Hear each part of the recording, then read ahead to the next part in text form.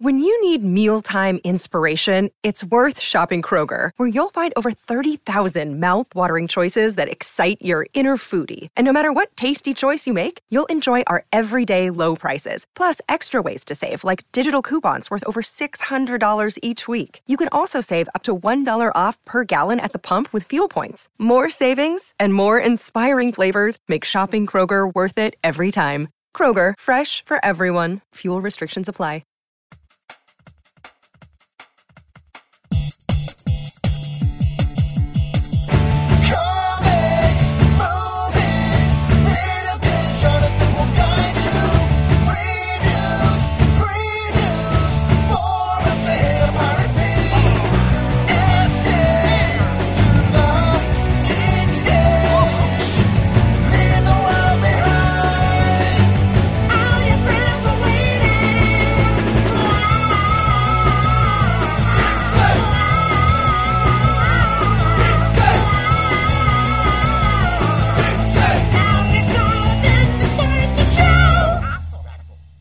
Hey Geekscapists, welcome to a brand new Geekscape special. This one is another one of the Geekscape Origins episodes, and I've been hinting at it for the last couple of weeks about doing an episode that took you back to the origins of Geekscape, this time being the college radio years. If you've been listening to Geekscape for a while now, it's no surprise. If this is your first Geekscape, it's a really weird Geekscape. You should probably go back on the feed and find like an interview with a celebrity or a writer or a director or maybe an actor. We have plenty of those on the feed going back, 11 plus years? But this special is in the series of Geekscape Origins, which is really for the long-standing Geekscapists to find out like how I got into podcasting and how this all started. And I've been hinting at this one for a while, and it involves college radio. And my time in college radio. About 2 months ago, I sat down with Adnan and Daryl, the two guys that I ran a comic store with in high school. And upon completion of high school, I went to undergrad, and I had one singular focus in undergrad. I'm not including girls as a singular focus because A, I didn't have a chance, and B, there were many of them, and there's nothing singular about that focus at all. It was actually a giant blur of rejection. My singular focus was to get into college radio and major in communications and follow in the footsteps of like David Letterman. And that's how I showed up my first day at the University of Pennsylvania in September of 1997. Imagine fresh-faced Jonathan. Oh, wow! This is great! His dad and he driving all the way from Austin, Texas, through Arkansas, Tennessee, Virginia, up through Baltimore, right into Philadelphia, dropping them off. And I remember the day I remember around the time my dad dropped me off, it might have been in September, it might have been 2 months prior, when I did a bit of like a pre-pen introductory, like 3 weeks staying on the campus to kind of get my feet wet, and Princess Diana died. I remember my dad pulling me up to college, and he came for the morning to say goodbye before he made his way back to Austin. And the big news is that Princess Diana had died. So that gives you kind of like a larger world context to what was going on in the world. Some of you Geekscapists may not have even been born. Oh my God. But there's Johnny, fresh-faced, standing outside of the Quad, which is the popular dorm there for freshmen in the University of Pennsylvania, and I was like, I just want classes to start so I can figure out how to get into college radio here at Penn and get it moving. And Johnny did not know that there really was no college radio at Penn, because back in the early 70s, or early 80s, Penn's radio station was a station called WXPN, and it ran on a fairly like strong radio broadcast. And one of the problems is that the students ran it, and one of the students had used his show to do like some sex acts or some crazy shit with vegetables or something. And this is the early 80s. And it had violated the license agreements with the FCC, and Penn actually was threatened with losing their radio license, and so WXPN, the only way to save it was that it got picked up by the local radio station, WXPN. So WXPN 88.5 Philadelphia, which is a major broadcast that reaches almost to Baltimore. I mean, it reaches like into Maryland, New Jersey, a ton of Pennsylvania, and is a really respected public radio station. That's no longer Penn's college radio station. It was still at the time broadcasting out of a building at Penn, but the Penn students who wanted to do radio had been relegated to like this thing called WQHS, which was it was like an inter-college cable network that had audio. So if you were in the dorms and you went to like channel 1 or 0 or something, you would get a bunch of like, the visuals would be like advertisements for like school things, like what was for lunch that week, or like if there was like a football game, you'd get these horrible 1997 era computer graphics advertising Penn events, and over that you would hear the audio of WQHS, which was the student-run radio station. It was good enough for me, and sitting here with me to tell the tale is Kevin McCaffrey, who was my co-host for 4 years of college radio, and we had all these adventures together in undergrad. I don't even know where to start, Kevin. I'm kind of starting at the beginning, but he's in from Manila in the Philippines, and you've had many adventures since college. You were in the Army, you were in the Special Forces, you did some fighting terrorists, you did crazy shit.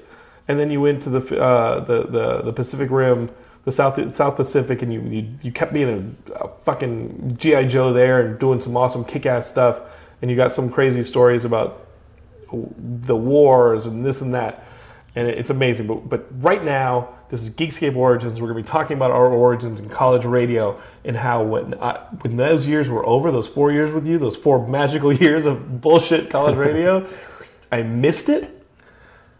I got into podcasting, and I haven't looked back. Here we are, 12 years after starting podcasting. Boom. There it is. Yeah, so, welcome to the Geekscape family that's tuning in. As John introduced me so aptly, I was his co-host for 4 years, so I'm pulling out all those radio stops right now. Almost 15 years later. More than that. No, it's more than that. 17 years later to entertain and cause a state of wonderment and enlightenment for your audience. We got to put these down. And here's the thing. Kevin is in Southern California visiting his father before moving on to Phoenix to visit his mom. And you still have a lot of the recordings in Phoenix? So I have all of them. So this has been a lifelong goal and dream of mine. Okay. Since we graduated, is to take all those tapes, of which there are many, and we're talking right now, ladies and gentlemen, we're talking cassette tapes. Yeah. Okay. So as John mentioned, WKHS was a fairly. I'm not loving what your mic's doing, but okay. Well, adjust it then. You're overmodulating. I know. Well, it's been a while. Yeah, there you go. So as John mentioned, the audience is like, that made no difference. It's fine. Keep going. As John mentioned, WKHS had a plethora of problems, one of which was technology. But back then, CDs were just coming onto the scene, or maybe they were the newest and greatest thing. You sure as hell weren't recording to a hard drive. Yes, but cassette tapes were reliable. So we would tape every single show for nobody except for ourselves, because nobody else would listen to it. We tried to show our friends that they would politely listen and then kind of go on their merry way. But I have every one of those, and there's maybe like 40 or 50 tapes. Wow. And the problem is, what really frustrated me is about 5 years back, I went through them all to try and get at least a kind of schedule, an Excel file of which episode was taped on which date. Like catalog. Yes. There's no dates. The only way you can follow our narrative is through the storytelling. So if you figure out what part of the story it was in and then what season it was in, you can kind of get I think a narrative I think we could do a pretty good job of that. Yeah. But clearly it would be easier if those things were digitized first, which I think, Could you imagine? I just go to I use Westwood One to just digitize all these old tapes.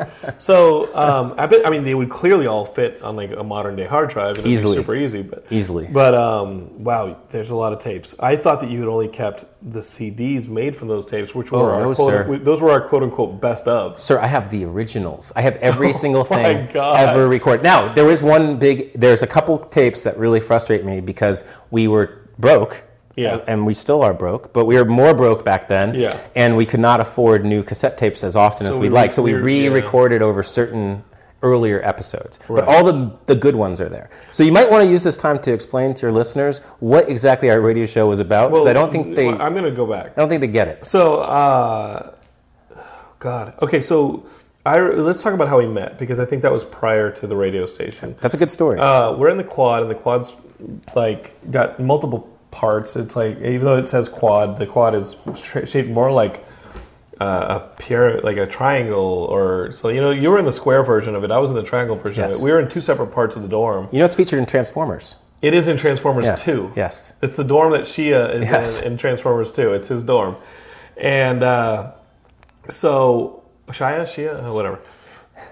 So I remember that there was to get the freshmen to meet each other. I remember that there was a barbecue in the square version of the dorm, because it was this big open area, and that's the area that you lived in. And there was a big barbecue, and there was a dance, and this and that, and my friend Dan Corey, who I had met earlier, and we bonded because we were both straight edge and into punk music and stuff, came up to me and said, "Hey, there's this guy," and I was walking down the hallway, and there's this guy you have to meet. His door was open, and in his room, he has Weezer stuff and Mr. T Experience stuff and all the Lookout Records stuff. And he was like, "You got to meet this guy." And I was like, "All right, walk me over." And I remember walking over and walking into your dorm room. And he was like, "Hey, Kevin, this is the guy Kevin I was telling you about." And I remember walking in your dorm room and seeing that you had a bunch of stuff from it's not just Weezer stuff that you found in a Tower Records somewhere. It was the stuff from their mailing list. You had to be part of Carl's Corner. It was a club. Yeah. So you had to be part of Weezer's club to get this stuff. You were into the Mr. T Experience, which I love. You were into all these bands, and I was like, whoa, nobody knows it. Nobody. I mean, Weezer, sure, but some of these vague indie record label punk bands, I was like, no way. And I remember being so enthused that I had met somebody, and I was like, yeah, and I just started talking your ears off, and it's a habit that I continue with. And your response was, yeah. You were so mellow, and I just wanted to win you over and be your best friend. and you seemed so unenthused by me, and I was like, what do I have to do to be this guy's friend? I don't think anybody has ever called me mellow in my life. That's the first one. Oh, I walked out of that dorm room being I think that guy may have been a big jerk or whatever, because I was so keyed up about everything he was about, and he could have given a damn. And I saw you later, and that's when I was like, hey man, da-da-da-da, and we started talking. But what was happening parallel to that was that the school year was starting, and the upperclassmen who were in charge of that, the horrible non-radio station WKHS, which hopefully has gotten better over the years. I'm not sure. Its website's better. Its website's better. Yeah. There's a website? Yep. And so I remember they held a meeting, a first of the year meeting, and I was like, I have to be there. I have to have a show. I have to start this train towards becoming a host and all David Letterman. Yeah, sure. Yeah, David Letterman. Let's go. And I remember showing up to the meeting, and they find out who's interested in this and that. They tell you when the training day will be and who's doing the training. And I remember just being so enthused and being like, hey, please give me a show. I want to play music. I want to interview people. Da-da-da. And they were like, great. And I went through the training, and it was basically one of the upperclassmen who could care less showing us the different levels and how to get on the air, how to prep the next song off the air so you can switch over to it. And it was just two CD players that you're switching back and forth between, and then how to rocket science. Yeah, it's not rocket science. And then turning on the different mics, and how we organize the the CD inventory and the record inventory. Yep. And if you needed to switch from a CD to an album, if you wanted to move to like a record, you could do that. So really, you could only really move between 2 CD players, 2 microphones, and 2 records. That's right. And that was about it. Yep. And no, wait. They had an 8-track. they had an 8-track for sound effects and ads. Yes. And every now and then, it was an 8-track. Yes. This giant-ass blocky tape. So that is even before our time, but it puts a good perspective on the technology of the QHS. Yeah, QHS did not have the Had most an up-to-date 8-track. technology. Like an 8-track is like what truckers used to like drive around with, listening to music. If you owned a Camaro in the 70s, you probably had an 8-track. And yeah, holy crap, the 8-track was there. And people were like, hey, here are the extra 8 tracks of old ads that you could record your new promos on, and you could do stuff. And we were like, great, we'll take it. And so after the training, I could sign up for my time slot, and they gave me 10 a.m. on Sundays. Yeah. Like when nobody would be listening. Like the entire school would be like passed out. I don't even get up at 10 a.m. on Sunday anymore. Right. so I got 10 a.m. on Sunday, and they were like, are you cool? Yeah, I'll take it. Like, they didn't even finish the sentence, are you okay with 10 a.m. on Sunday, before I was like, sounds good to me. I'm ready to hit the airwaves. The non-airwaves. I'm ready to hit the TV. I'm ready to hit the closed-circuit cable network. It's called ResNet. Residential Network. Yeah, it was called ResNet. They're going to broadcast over ResNet. You failure. And I took it. And I never looked back. I was like so excited, and I remember getting so prepped for that first show. And I was going to do the show basically by myself, and maybe with Dan. Yeah, it was you and Dan originally. It was Dan and I, and Dan and I were just going to play punk shows, punk bands, and talk. And you were standing in like the other room, and I knew that first off, it sucked. I remember walking in that first show and just starting with a CD. I knew the song I wanted to like start with. I would start with a CD, and I never checked the levels of anything. Oh, and whoever had done the night before, had completely fucked with me and turned everything up to the maximum. Oh man! And because upperclassmen got like the midnight slot, the 10 p.m. slot, they took the night slot. The hip hop bong show. Yeah, the hip hop bong show. I remember walking in and being so jazzed that I was going to play a song, and when the song was over, I'm going to introduce myself and do it. I hit play of that song, and you would have thought that I would have been tipped off by the coming out of the speakers because it was so loud when I turned everything on. I hit play on that thing, and I thought the building exploded.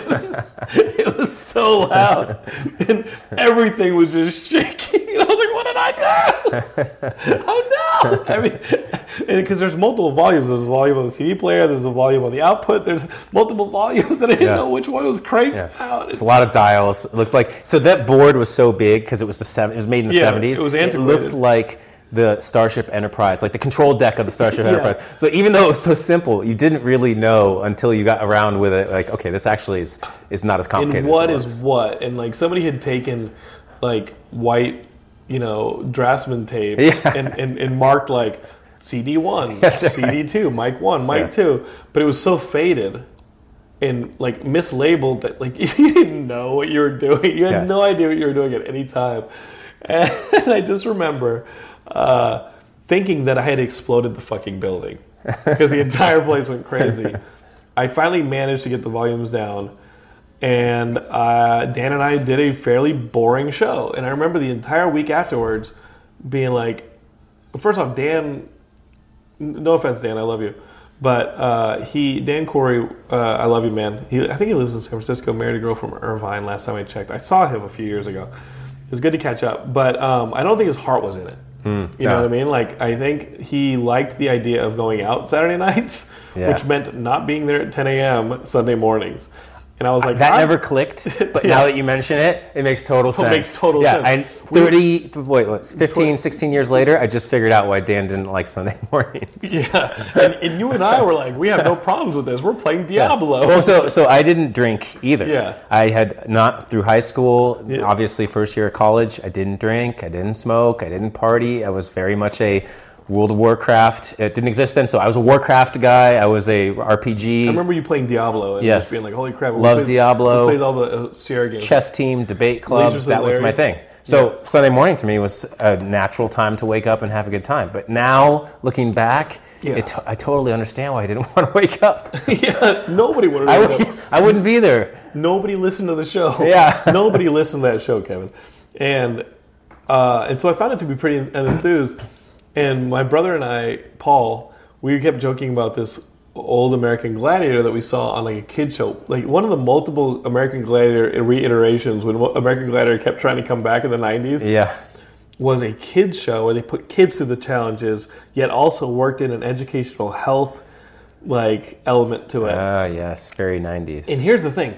I tried to get people to come on my show for me to interview, but it was 10 a.m. on fucking Sunday, and nobody wanted to come. And it doesn't broadcast to anything but it didn't a broadcast. TV And to they were like, a where can college I kid. listen to it?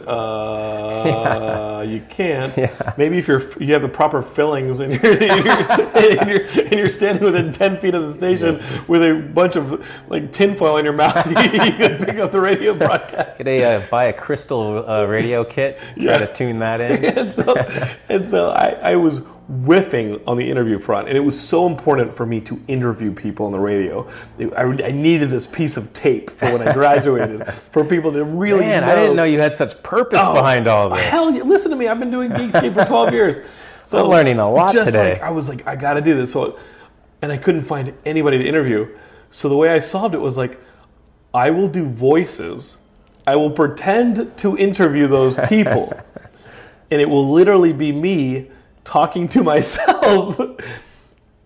And that was like, I just remember you and Dan coming into the studio that day, and I had made up this fictitious American Gladiator. American Gladiator. Yeah. And being like, hey everybody, we have an interview coming up with a local legend, West Philadelphia's own Razorblade, who is a local legend. He was on American Gladiators for several years. He was the champion of the rollerball for 3 years straight. He's opening up a local dojo here for the kids. And he was just this amalgamation of this American Gladiator I'd seen on TV yelling at kids. On TV, he was yelling at kids. And Paul and I would like play this tape over and over again of this American Gladiator basically hazing children. He was like an insensitive Mr. T. Yeah, basically, this is the diatribe, and I repeated it almost verbatim on the radio, was, hey kids, let me tell you about smoking cigarettes. Yeah. Cigarettes have carbon monoxide in them. That's the same vile crap that comes out of the exhaust pipe of a car. Why don't you wrap your face around a car? And he would just yell at them. And so I'm sitting in the studio. I know I want to interview somebody. Dan won't stop laughing. Remember how he would do that silent laugh? He laughed like George. He laughed like George McFly. Yeah. And he had just gotten this, which in the 2000s was cool, a tongue piercing for men. And so he had gotten this giant tongue piercing. It was 1997, and he had gotten this tongue piercing. So he had that tongue, and he couldn't talk. Yeah. I don't know if you'd see this giant bar coming in and out of his mouth, and he wouldn't stop messing with it. It's like he can't even chew. Like, don't chew gum on the air. And God! He's sitting there flicking this metal dick in his mouth. It's now so phallic, and who does that? I love the boy, but damn, what the hell? It was the late 90s. So, and then you weren't convinced you were going to come on the radio at all. You were like, I'm just going to come here and hang out. Hold on. Backtrack there. You guys gave me a little bit of the cold shoulder. We did. So I was tagging around you guys, and you said, yeah, you should come check out our radio show. I was interested. I liked radio. I enjoyed music. We had the same types of music. Mm-hmm. But then you and Dan said, but you can't get on the air because you haven't had the training. So you used that cheesy one-day class that you went through as some sort of bar to access. 1 day, 30 minutes. Yeah. So somehow I thought it was legitimate radio. So I'm like, well, okay, guys, hang out in the back. Gee, that makes a lot of sense. Yeah. So when you guys were laughing, I'd cover my mouth, try not to. I'm trying to be a professional. Yeah. But then what put me over the edge was you had a terrible problem with technical know-how. Oh, God. As evidenced by that first 5 minutes. For whatever reason, you could not, the levels. You could not, the potentiometers. I could never get the levels. And you I think you imagine yourself to be this sound engineer. Yes. And and so I don't have anybody to interview, and I remember being like, I'm going to interview the local legend Razorblade, this fictitious character I made up. And I remember being like, Razorblade's here, and we start playing his intro music, and it's like big, because I remember finding an American Gladiator CD in the. I've never found that CD again in my life. I have, dude. I've scoured eBay for it. You have it, right? I have a couple tracks that I ripped off of it. Okay, thank God. Yeah. And I remember like being like, look who it is, and you have his theme music start kicking up, and I walk over to the door of the studio. I'm like, look who it is! It's Razorblade. How are you doing, Razorblade? And then I walk over to the door. And I open the door and I slam it shut. And he's like, woo! And he walks in, he starts wooing. Yeah. And he's like, what's up, Johnny? How you doing? Do a fake high five. What is amazing is that... And then he just started screaming on the radio. Yeah. And Dan's like loving it. So what is amazing and what I don't think your audience can truly understand is the transformation that you went through. And that as a third party looking at John doing this, you would literally think he was schizophrenic. Because he would, at one moment, be Jonathan, and then his entire persona, not just his voice, his entire persona would change, and a totally different person would come out. My mannerisms and everything. Yes, everything. And you would actually, after doing it for 4 years, for 4 freaking years, I saw you going through these changes. I truly believe these characters were real. They became real people to me. And I just remember after the show, all I wanted to do was eat. It's a 2-hour show. Mm-hmm. We did a 2-hour show every week for 4 years. I just remember being completely effing exhausted and just wanted to eat lunch and take a nap because I had screamed for 4 hours. Yeah, you'd lose your voice. You'd actually lose your voice. I would lose my voice, but I'm doing these characters and I'm switching between them. Sometimes we'd have 3-4 characters in the studio. And so the characters were like, Razorblade was definitely one. I had one that was kind of an amalgamation of my Uncle Johnny and Speedy from the comic book store. I don't know if we mentioned Speedy on the podcast that we talked about the comic store back in December, but Speedy was a Hell's Angels who used to work at the comic store back when there were 2 comic stores. There was the one that Daryl and Anand and I worked at, and then there was one that was a coffee shop. And in the coffee shop, this guy named Speedy would come in and kind of like help clean up and kind of work around there, but he was this Hell's Angels who was missing part of his skull from a fight. He was this older dude with a beard, and he would walk around and he would fart and be like, I think I heard me a barking spider, Hoss. You know, my name's Speedy, and I'm just from Texas, and I just ride around my Harley Davidson, and you fuck with me, you fuck with a whole Hell's Angels house. And that's how we talk. And so we created my uncle character, who was Carcinogen Hank. That's right. Which I think really... Chain smoker. Carcinogen because he's a chain smoker, and he would routinely cough up pieces of his lung. Yeah, he'd be like, oh, I got to put that back. Saw myself an alveoli. that's a part of my trach. and he would just cough. And I think a lot of it was when my voice started to go, it was easy to do Hank because he'd just be like this. And he'd be like, oh, so let me tell you something. Every character, the reset for every character was me saying, let me tell you something. Because Razorblade would be like, let me tell you something, Johnny. And then Hank would be like, let me tell you, And so we had that character. And I've actually heard that actors do this a lot when they do accents or different, like I say, a British guy is doing an American accent. Oh, yeah. They have set phrases that helps get them into the character. You certainly had that. Oh, I'm classically trained. Yeah. And he was a conspiracy theorist. He thought he saw UFOs. Well, so the background was he was a Vietnam veteran. Yeah, so he was still afraid of the communists. And so everything to him was part of the communist scare. And then he lost his mind because he had been exposed to Agent Orange. And then so he integrated aliens into it. And the reason why we integrated aliens is because you and I were taking an astronomy class together.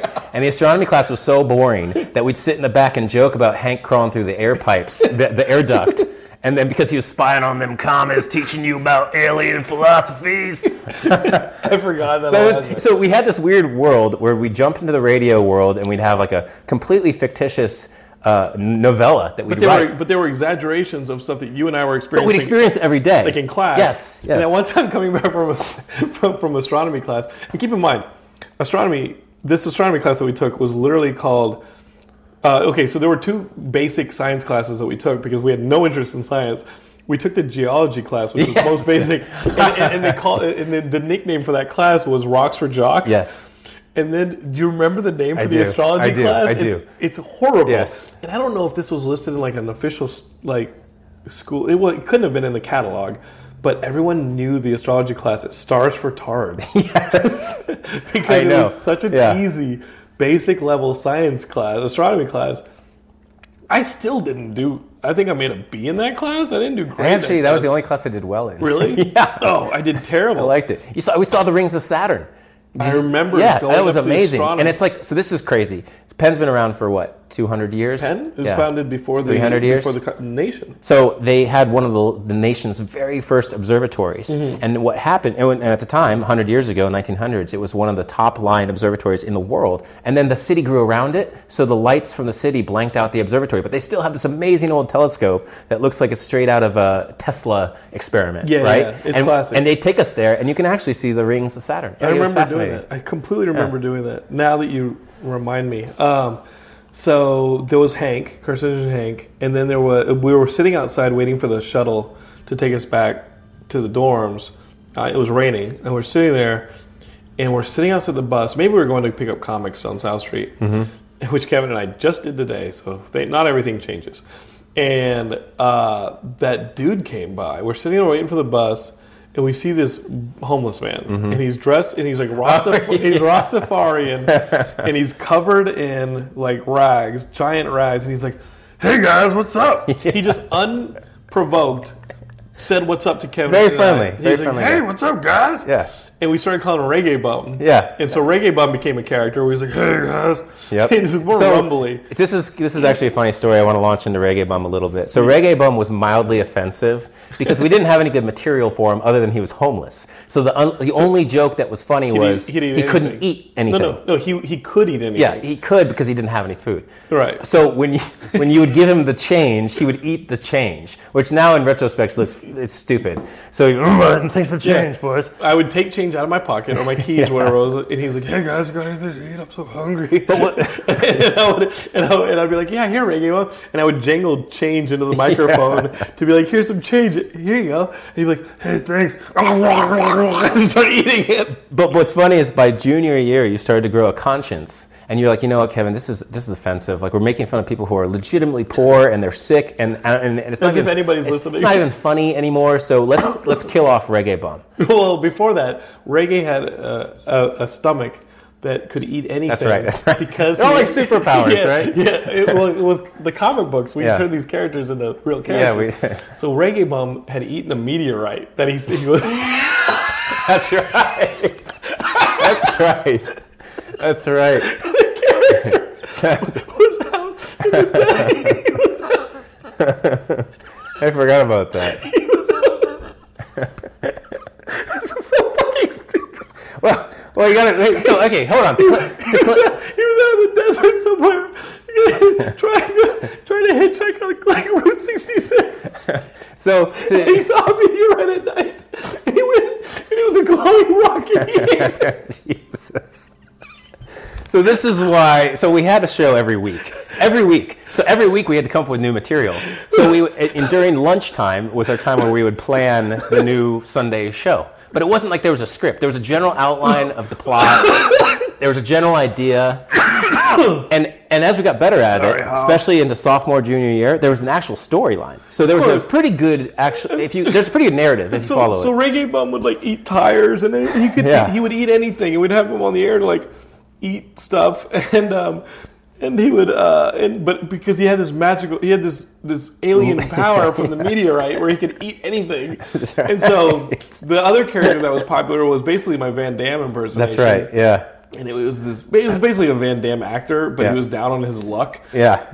And he was like now doing like gay porn and stuff like that for money, but he was a straight guy who was forced to do it. But he was a kickboxing legend back in the day. But he would have this great persona where he would always present himself as still being famous, but still being a trained actor. Yeah, he'd fallen so far off the list of fame. It was basically me coming in and be like, "Hey guys, how you doing?" Or I can't do the accent as much anymore, but he'd come in and talk about how he was classically trained, and Razorblade had given him a job as a guest instructor, celebrity instructor at the dojo. That's right. And so this conveniently located on 43rd and 2nd. "Hey kids, come down to my dojo and hang out with me. I'll teach you karate so you can defend yourself against the drug dealers who are running our city rampant. So, and Claude, who's the name of the character, Claude Benoit, would come and like hit. I mean, sometimes I would have to switch between my voice, Claude's voice, Razorblade voice, Claude's voice, Carcinogen Hank's voice. Yeah. And I would lose my damn mind. That's right. Because Hank would be like, "Shut up, Frenchie." And Claude Benoit would be like, "I kick you in the face." Yeah. And then Razorblade's like, "Hold on, guys, because it's not get crazy." touch the eel skin. Yeah, and Razorblade, after he lost his 3 years of being in the Atlasphere. Atlasphere was the real name. Yes, of it. yeah, we called it the rollerball. He's like 3 years of rollerball champ. After I lost my way to Hydro. I lost it to Hydro cheated. Yeah. I went up to the mountains of Tibet. He basically had the Dr. Strange with the Shazak Zin monk. Yeah, he goes, the Shazak Zin monk. So we started playing like this music. It was well produced. Yeah, we put music sound effects, all of this. Yeah. And he's like, Razorblade, tell us what happened. Like the interview, right? A serious interview with Razorblade. He's like, I went up to the mountains, the Shaka Zin monks. And they had me pull an eel from the ancient springs. And the eels were electric, right? Yeah. And he goes, and from the eel I made this eel skin, which is basically his wrestling tights. Yes. It's his like chonies, his like underwear. It's like a Speedo. It's a Speedo. Yeah. And he's like, touch it. It's and so he had this, but he called it his eel skin pouch. Yeah, it was my eel skin pouch. Like, what's in that pouch, Razor? What's in that? I can't unleash the power of my eel skin. Maybe the ladies will like to see my eel skin. That's right. And so he could deliver electric blasts from his groin. From his eel skin pouch. Yeah, and he used it to fight like the local drug lords. Yeah. Of which there was one. Yes. There was one drug lord that you did the voice for. That's right. In the beginning of the song was always like across 110th Street. Yeah. You know the classic song across 110th Street. Yeah. And that character was the local crime lord. He was like Grease Unique. And he'd come in and be like, "You idiots." And he wanted to bulldoze the radio station so he could open up a crime lab. But he weirdly spoke French. Because he would answer in French with oui. And so his plan was to destroy the radio station. That's right. Because we were broadcasting positivity. And we're like, we can't do this. This is for the people. And he'd be like, And then he wanted to destroy the dojo. Yeah, and recruit Razor's kids as his minions. Recruit Razor's kids, which were basically like Mr. T's kids. Yes. And they were like underprivileged, uneducated kids. Inner city kids. Kids with mental disabilities. Kids that Razorblade had taken off the streets. Yes. And Reese Unique wanted to turn them into his drug delivery like people. That was your plan. You're dastardly. The funny story about Grease Unique is you had all these characters, and I didn't have many or any, really. Yeah. I was always I played, if you look at the foils, right, I played the straight foil. In that I would always be the, oh, really, Razor? Tell me more. No, my goodness. You don't do that. Yeah. So we had, even the Kevin character wasn't really Kevin. It was a foil to the rest of your characters. But I felt badly because you're doing like 4 voices. You're losing track of them sometimes. Sometimes one of them's sounding like one character while saying things that the other character would say. So, and in those early tapes, you could hear me switch characters by saying, you could hear me between voices say, and he goes, yes. And so it'd be like, it's a script in your mind. Razorblade's like, what's up, kids? And then he goes, hey guys, how you doing? That's right. And I'm narrating this thing as I'm saying it. So schizophrenic, right? You could hear me like blurt out, like kind of blurt it out. It's amazing talent. Like I've tried to duplicate it. It's almost impossible. Serious? Yeah, I've tried my own. Are you serious? You really were impressed by me? Oh yeah, it's really difficult to do. To switch voices and have a clear back and forth between characters that makes sense. You just need to be insane. It worked. I love how we're saying this, and the few Geekscapists who are still listening to this psychotic episode are like, we kind of want Jonathan to start doing this again. This sounds pretty bad. Matt Kelly's like, this sounds pretty badass. Or maybe they've just turned it off. Yeah, that's what I'm thinking. Yeah. So I felt badly for you because this guy's really stressed out. I need to insert somebody in here. He's really carrying the load. Yeah. So I was watching an episode of Wheel of Fortune. No, it wasn't Wheel of Fortune. It was the Bob Barker show. Price is Right. I was watching Price is Right. And, Price is Right, when Bob Barker did it, was so cheesy. It was awful. It was a terrible show. And I was watching it for God knows what reason. And there was a very excited lady who was very overweight. And she's like, I'm from Philadelphia. She's like, Bob, I love you. She came on down, and she was jumping around, and her name was Unique. Are you serious? Yes, her name was... Dude, I don't think you've ever told me this story. No, I don't think I have. Her name was Unique. And so I was thinking in my head, she's from Philadelphia, like Unique. That's a really unique name.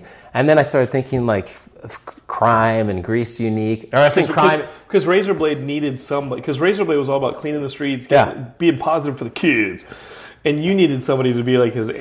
Yeah, his antithesis. He needed an anti-villain. Yeah. Like he needed his villain. So I was like, okay, so this guy's a bad guy. He's evil. He's a pimp. He's running drugs. He's just greasy, man. He's just greasy. He's greased Unique. But Unique is a girl's name, so he's greased Unique. And that's where it came from. Yeah, crazy, right? And we started that music, and he'd come in and be like, He was never really that good, but he was still not that funny. But he was a good counterpart to Razorblade, to the Blade. Yeah, which the Blade is kind of based. If you listen to the comic book episode from December, he's kind of based on the guy who came in and threatened me for not getting up and fighting a Gen 13 comic. The guy who's like, "Remember me," is basically Razorblade. Just as big, like today, if you were to cast the movie, obviously Jean-Claude Van Damme plays Claude. Yes. Well, he's a little old now. Well, that's good. Okay. He could definitely be a... that's true. But Terry Crews would have to play Razorblade. Yes, for sure. Terry Crews would be Razorblade. Except he couldn't be the happy, goofy Terry Crews. He'd have to be a little bit more psychotic. Hard. Yeah. And then someone like, who would play Carcinogen Hank? Pick your cowboy Poison. Yeah, I would think like gruff. Sam. What's his name? The guy who's the narrator for Big Lebowski. That's what I'm saying. Yeah. Sam. The Geekscapists are yelling at me. The 5 Geekscapists are still listening to this psychotic episode. Put him in a 10-gallon hat. Yeah. Roll him in with a cigarette-stained mustache. Sam Elliott. Sam Elliott. Yeah. Halls, you ever heard of Mark and Spider? But so these are the mainstays. But I counted how many characters we made over 4 years. Are you fucking kidding me? Yeah, it's over 200. What? You can believe it. It's over 200. Wait, Kevin, did you listen to every tape? Yeah. Wait, you listened to all, 50, 60 tapes? Yes, because I was trying to put together a narrative. I wanted to make an actual gift for you that was everything together in its entirety, or cut up, at least without the music, in its entirety from start to finish. But it's so hard with the tape, I couldn't do it. I never had the time. Right. Oh my God. We got to do this. I have them. I'm coming back to LA right after Arizona. I can bring them all back on my luggage. What you got in there? Excuse me, what do you have in there? Oh, dude, that is going to be under lock and key and fireproof safe. I don't know. It is so valuable to me. I don't know if I want you to fly with it. Wait, how big is this box? It probably can fit into 4 or 5 shoe boxes. That's how many tapes we have. Okay, so not bad. Yeah. Not bad. And obviously I would keep them safe. Well, it's the travel that scares me. It's the travel that scares me. Magnetic ionosphere. Yo. Yeah. I ate it. See, I just did Reggae Bum with Hank's voice. That's right. So maybe this is maybe we got to find a different way to do this. If they're in LA, I'll find a way to digitize them. So my other dream is always, we've talked about this many times, is to take like a collection of our thoughts and write it to a script where they have adventures. Really, because what we would do, like towards sophomore and junior year, our storytelling became much better, and they would actually have a clear start and finish. They would have travel adventures, and we'd actually start prepping and doing pre-production where we'd do pre-recorded skits that were impossible to do live. So you'd have sound effects layered upon soundtracks, layered upon multiple dialogues with crowds in the background. Yeah, you'd have crowds out, and this all came out of like the sound effect libraries. Because here's what happened is after that first semester, by second semester, Cameron and I, they gave us a noon Sunday slot. But then come sophomore year, the upperclassmen didn't give a shit anymore. Yeah. And a lot of them were actually really bad at running the studio or the radio station. So we ran the radio station, and they made me station manager. Yes. I was like a station manager by sophomore year. Yes. Because I was the only one who cared. You were like Doogie Howser of the radio station. I loved it. And you were my program director. Yes. And so the program director, you would give everybody time slots and make sure people were there on time and they were broadcasting. But for that sophomore year, I was the station manager and you were the program director. And we basically ran the station. And a lot of that involved managing the other DJs, bringing in advertising, getting them on cassette tape and transferring them to the 8-track so that other DJs could play them so we could bring in a little bit of money for the studio, organizing new music. And I remember when the new music would come in, you and I were at the studio every day. Yes. And we would sit on the floor and sit in the office and put the CDs into a CD player, and we would go track by track and just do voices based on what. And what's funny is I did this the other day. I forget who I was with, and I'm literally playing music and going song by song, and every song was different. And as I'm skipping tracks, I'm going through different voices and doing it because it's all like intro music. And we always, the intro music, it was so important to have a character come in with intro music because it would set the tone. That's right. And be like, look who's in the studio. Hey, what's up? You know what I mean? And we would sit there and listen to all the intro music and just create characters that would be our character for that week. So really, the writing involved just listening to music. It was basically improv. It was basically sketch comedy improv, but then you had a couple hours to refine it, and then before you did it live or before you laid it down. Because we would obsess over that character for the entirety of the week. Yeah. And we were like, man, can't wait to get on the radio. And by that time, by sophomore year, we're doing the radio show at night during the week. Yep. And the other stuff that happened in like 98, 99 is we now lived together, which was for better or worse. Because probably for worse. We were like, dude, we are seeing way too much of each other. Yes. It was like a bad relationship. Like, Kevin, just get away from me. Just get away from me. And so we were living together and talking characters. We couldn't really talk to other people. We were basically socially fucked. Yes. And we were just the two weirdos who would go around doing voices on campus. Yeah. Like, people couldn't talk to us. No girls anywhere. And we're just weirdos. But the redeeming quality now that I recognize 15, 16 years later is your music compendium is amazing. I have because you're dealing with music every day from the 70s until the 2000s. Right. I can tell you every record, every CD, and I love music. So I went on to do music. I went on to play in a band. I went on to do a TV show in Taiwan. Mm-hmm. That was like an amazing experience for me. The second was the people who worked in that radio station were really great people because they were all maybe like Geekscape listeners can relate. They're all the people that didn't really fit in all the different cliques that were on campus. But they were super smart, very intelligent, very quirky, and they've gone on and done great stuff in their life. They're really passionate also about music, and they all had different tastes. It was really the beginning. Well, I would say that we were like at the very beginning of electronic music. Yes. Remember how many people in 98 were they wanted to join the radio station so they could get to those two turntables. Yes. Yeah. And they wanted to get to those two turntables, and they wanted to plug in whatever the hell they wanted so that they could do mixes and DJ. So we actually probably stopped a few burgeoning digital artist careers because we were so scared about those needles on those turntables that we made it illegal to do any scratching. So all the hip-hop kids were pissed off. We did that, didn't we? Yes. But then, you remember Dan Fleischman? He was the number one electronic DJ, and this is in the 90s. So this is like, it was big in Europe, but America had never heard of it. Right. And we actually sat there and we were like, I don't understand why you like it, Dan. It's just boom, boom, boom. It just sounds like noise. Like, I couldn't understand it. And now 15 years later, I'm like, oh my God, that could have been the next If you could stand to listen to that, stand to listen to that crap. Yeah. But I mean, think about how big that scene has exploded. Of course. And we had some pretty talented people developing their own techniques there, and we totally missed that. Like, we missed the ball on that one. Well, what are they going to do? You know what I mean? Like, they're probably like not doing that anymore. Right, exactly. What ball did we exactly? Because we didn't let them scratch the needles. The other thing that happened, like towards the end of freshman year, is we started going out and like trying to solicit interviews. Mm-hmm.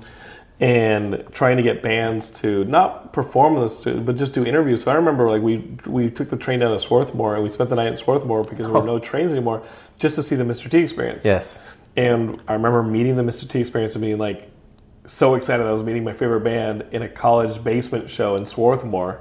Yeah. And like now I'm friends with them, and we just did their music video last year, and Frank is awesome, and Joel has a band in Boston called The Fatal Flaw, and just meeting all those bands through radio, and when I was doing music videos, like that was really like the beginning of my music videos, was not having those relationships and being like, hey, I do film now. But that was by the end of freshman year, and sophomore year, I think you're right. We started thinking about narratives more. Yeah. Because our heads started going crazy, and it wasn't just interviews. The other thing I did was I reached out to like Wizard Magazine and asked them if there were any comic book professionals who lived in Philadelphia. And I remember the only comic book professional who responded to me was John Arcudi, who'd co-created The Mask with Doug Mahnke, who'd just done Mahnke. I don't know how to pronounce it, but he'd just done like a run. He just did a run of Justice League that was really, his artwork's incredible. And John Arcudi now has a comic on, I believe Image puts out, called Rumble. He worked with Mike Mignola to do a lot of the BPRD comics. And John Arcudi like became my friend that year because he was the only person who ever came to the studio to get interviewed. Yeah. And it's amazing. So that was like, I would consider him to be the first Geekscape interview. Yeah. Is to sit down with a comic book creator. It must have been junior year or sophomore year because it was in the middle of the night. Yeah. Or it was at night. And I remember sitting down with him and being so self-conscious that our studio was junk. Yeah. But credit to John for coming down to the studio in West Philly at like 10 o'clock at night and doing an interview with me that nobody heard. And years later, when I was at grad school in New York, John would still mail me comics. And I remember I'd go down to that Market Street station, the train station that had been converted into a sandwich or deli? Like a farmer's market. Okay.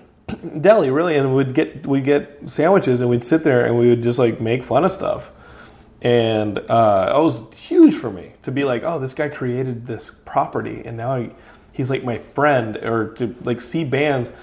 I remember freshman year, before the Mr. T experience, I met Scott Klopfenstein. Remember when we got on Real Big Fish's tour Yes, band? that's right, yeah. And that is how we met Paige Donahue, who introduced us to the MTX. Yep. And Paige and I were connected a few years ago at a Dr. Frank show here in LA. But Paige was the merch girl for Real Big Fish. We went on to Real Big Fish's tour bus, and I met Scott Klopfenstein, who would later play my wedding and do the music for Hear the Prophecy. And it all was there because we were in the radio. Right. Yeah. We only had that because we got in the radio. Yeah, that's right. You know, which is insane that we, like, looking at the fact that Scott would then, who I met as an 18-year-old on that tour bus, we were both 18, and the dude would play my wedding years later. That's wild. And then make music for Hear the Prophecy and Singledom and all my projects. And, like, Scott's amazing. So yeah, it was interesting too because the music at that time, it was a real underground, like hardcore punk scene going on in Philadelphia. Yeah.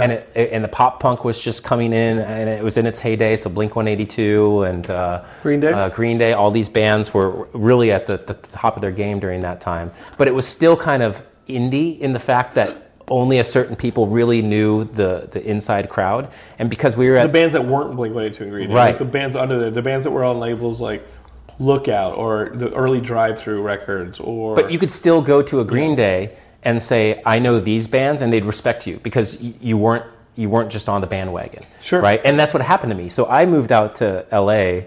I did a couple of internships out here, but I did the summer 2000? Yeah, Are we going to do that? I did a summer studio internship at one of the top studios in the world. One of them was R&B studio up in Sherman Oaks, and the other one was right next down on Sunset Boulevard, right below the Hollywood sign.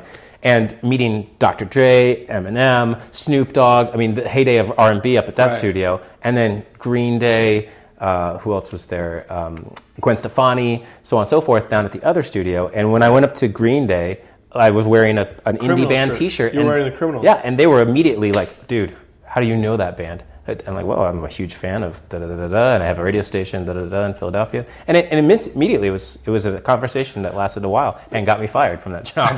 But you're a little too familiar with the bands. Yeah. But so what happened there sophomore year was WXPN shared the WXPN, which was now 88.5 Philadelphia, and expanded from Pennsylvania to Baltimore. The tri-state area. New Jersey. They shared our building. Yep. And so WQHS, this afterthought closed net circuit station, shared the building with WXPN still, and they were like the big brother that did well. And I remember we got asked to do Sunday night spots on WXPN, and I remember the station manager, Vinny. Yeah, Vinny. I remember Vinny, the station manager, asking me, "Do you want to do 10 to midnight, or do you want to do midnight to 2 a.m.?" And I remember saying midnight to 2 a.m. because I knew they'd go to sleep.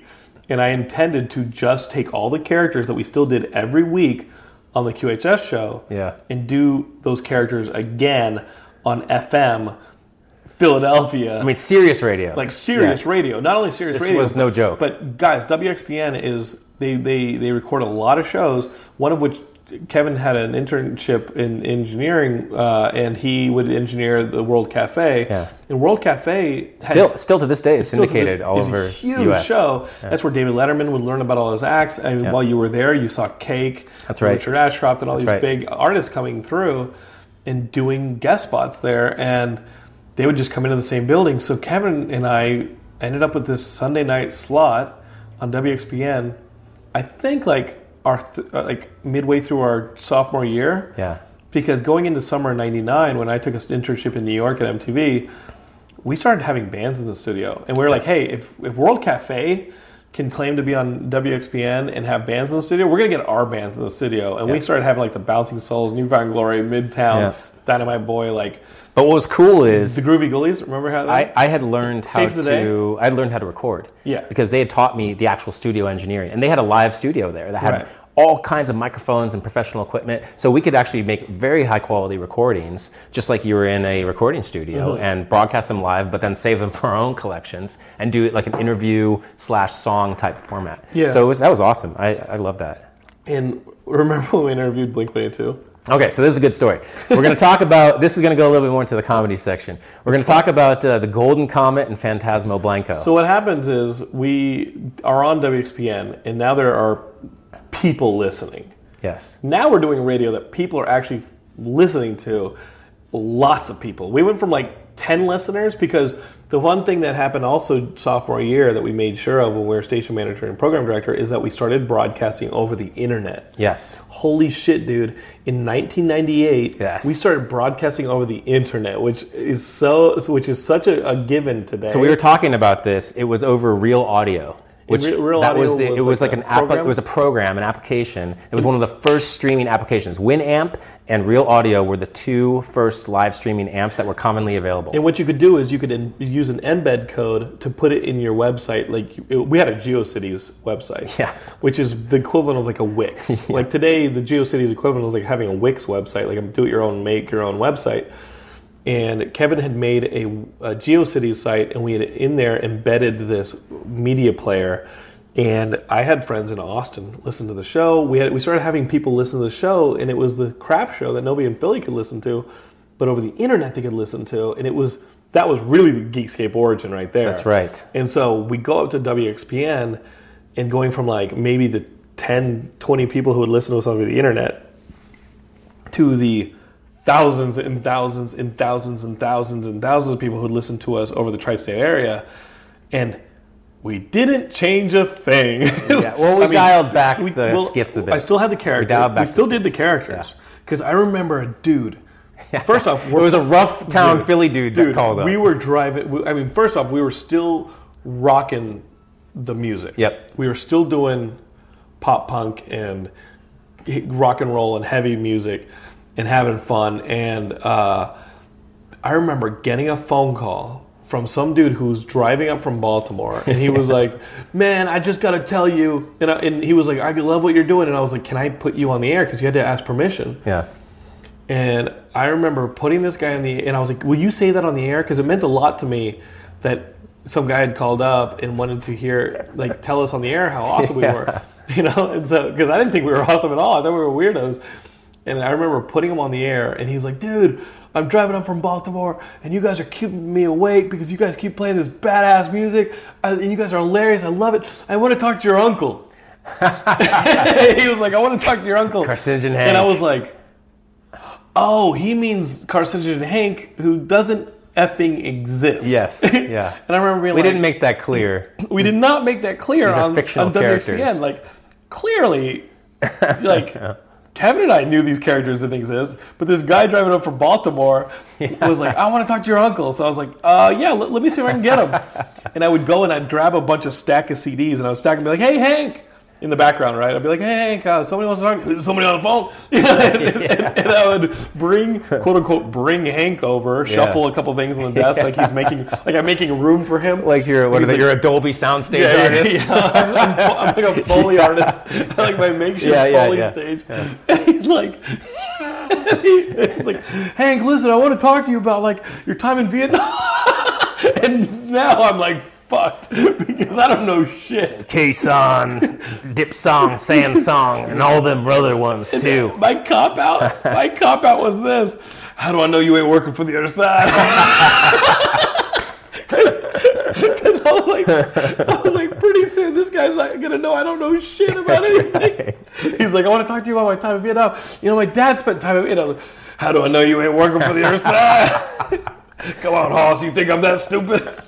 Okay. Hey, man, thanks for talking. He's going into another one of his non-flashbacks. We got to take him. Hank, no, you're here. And I just started screaming. He's like, Hank, you're in the studio. No. You're not back in Quezon, please. He's going into a non-flash. Do you see what you did? We'll talk to you later. Here's another song. It was just...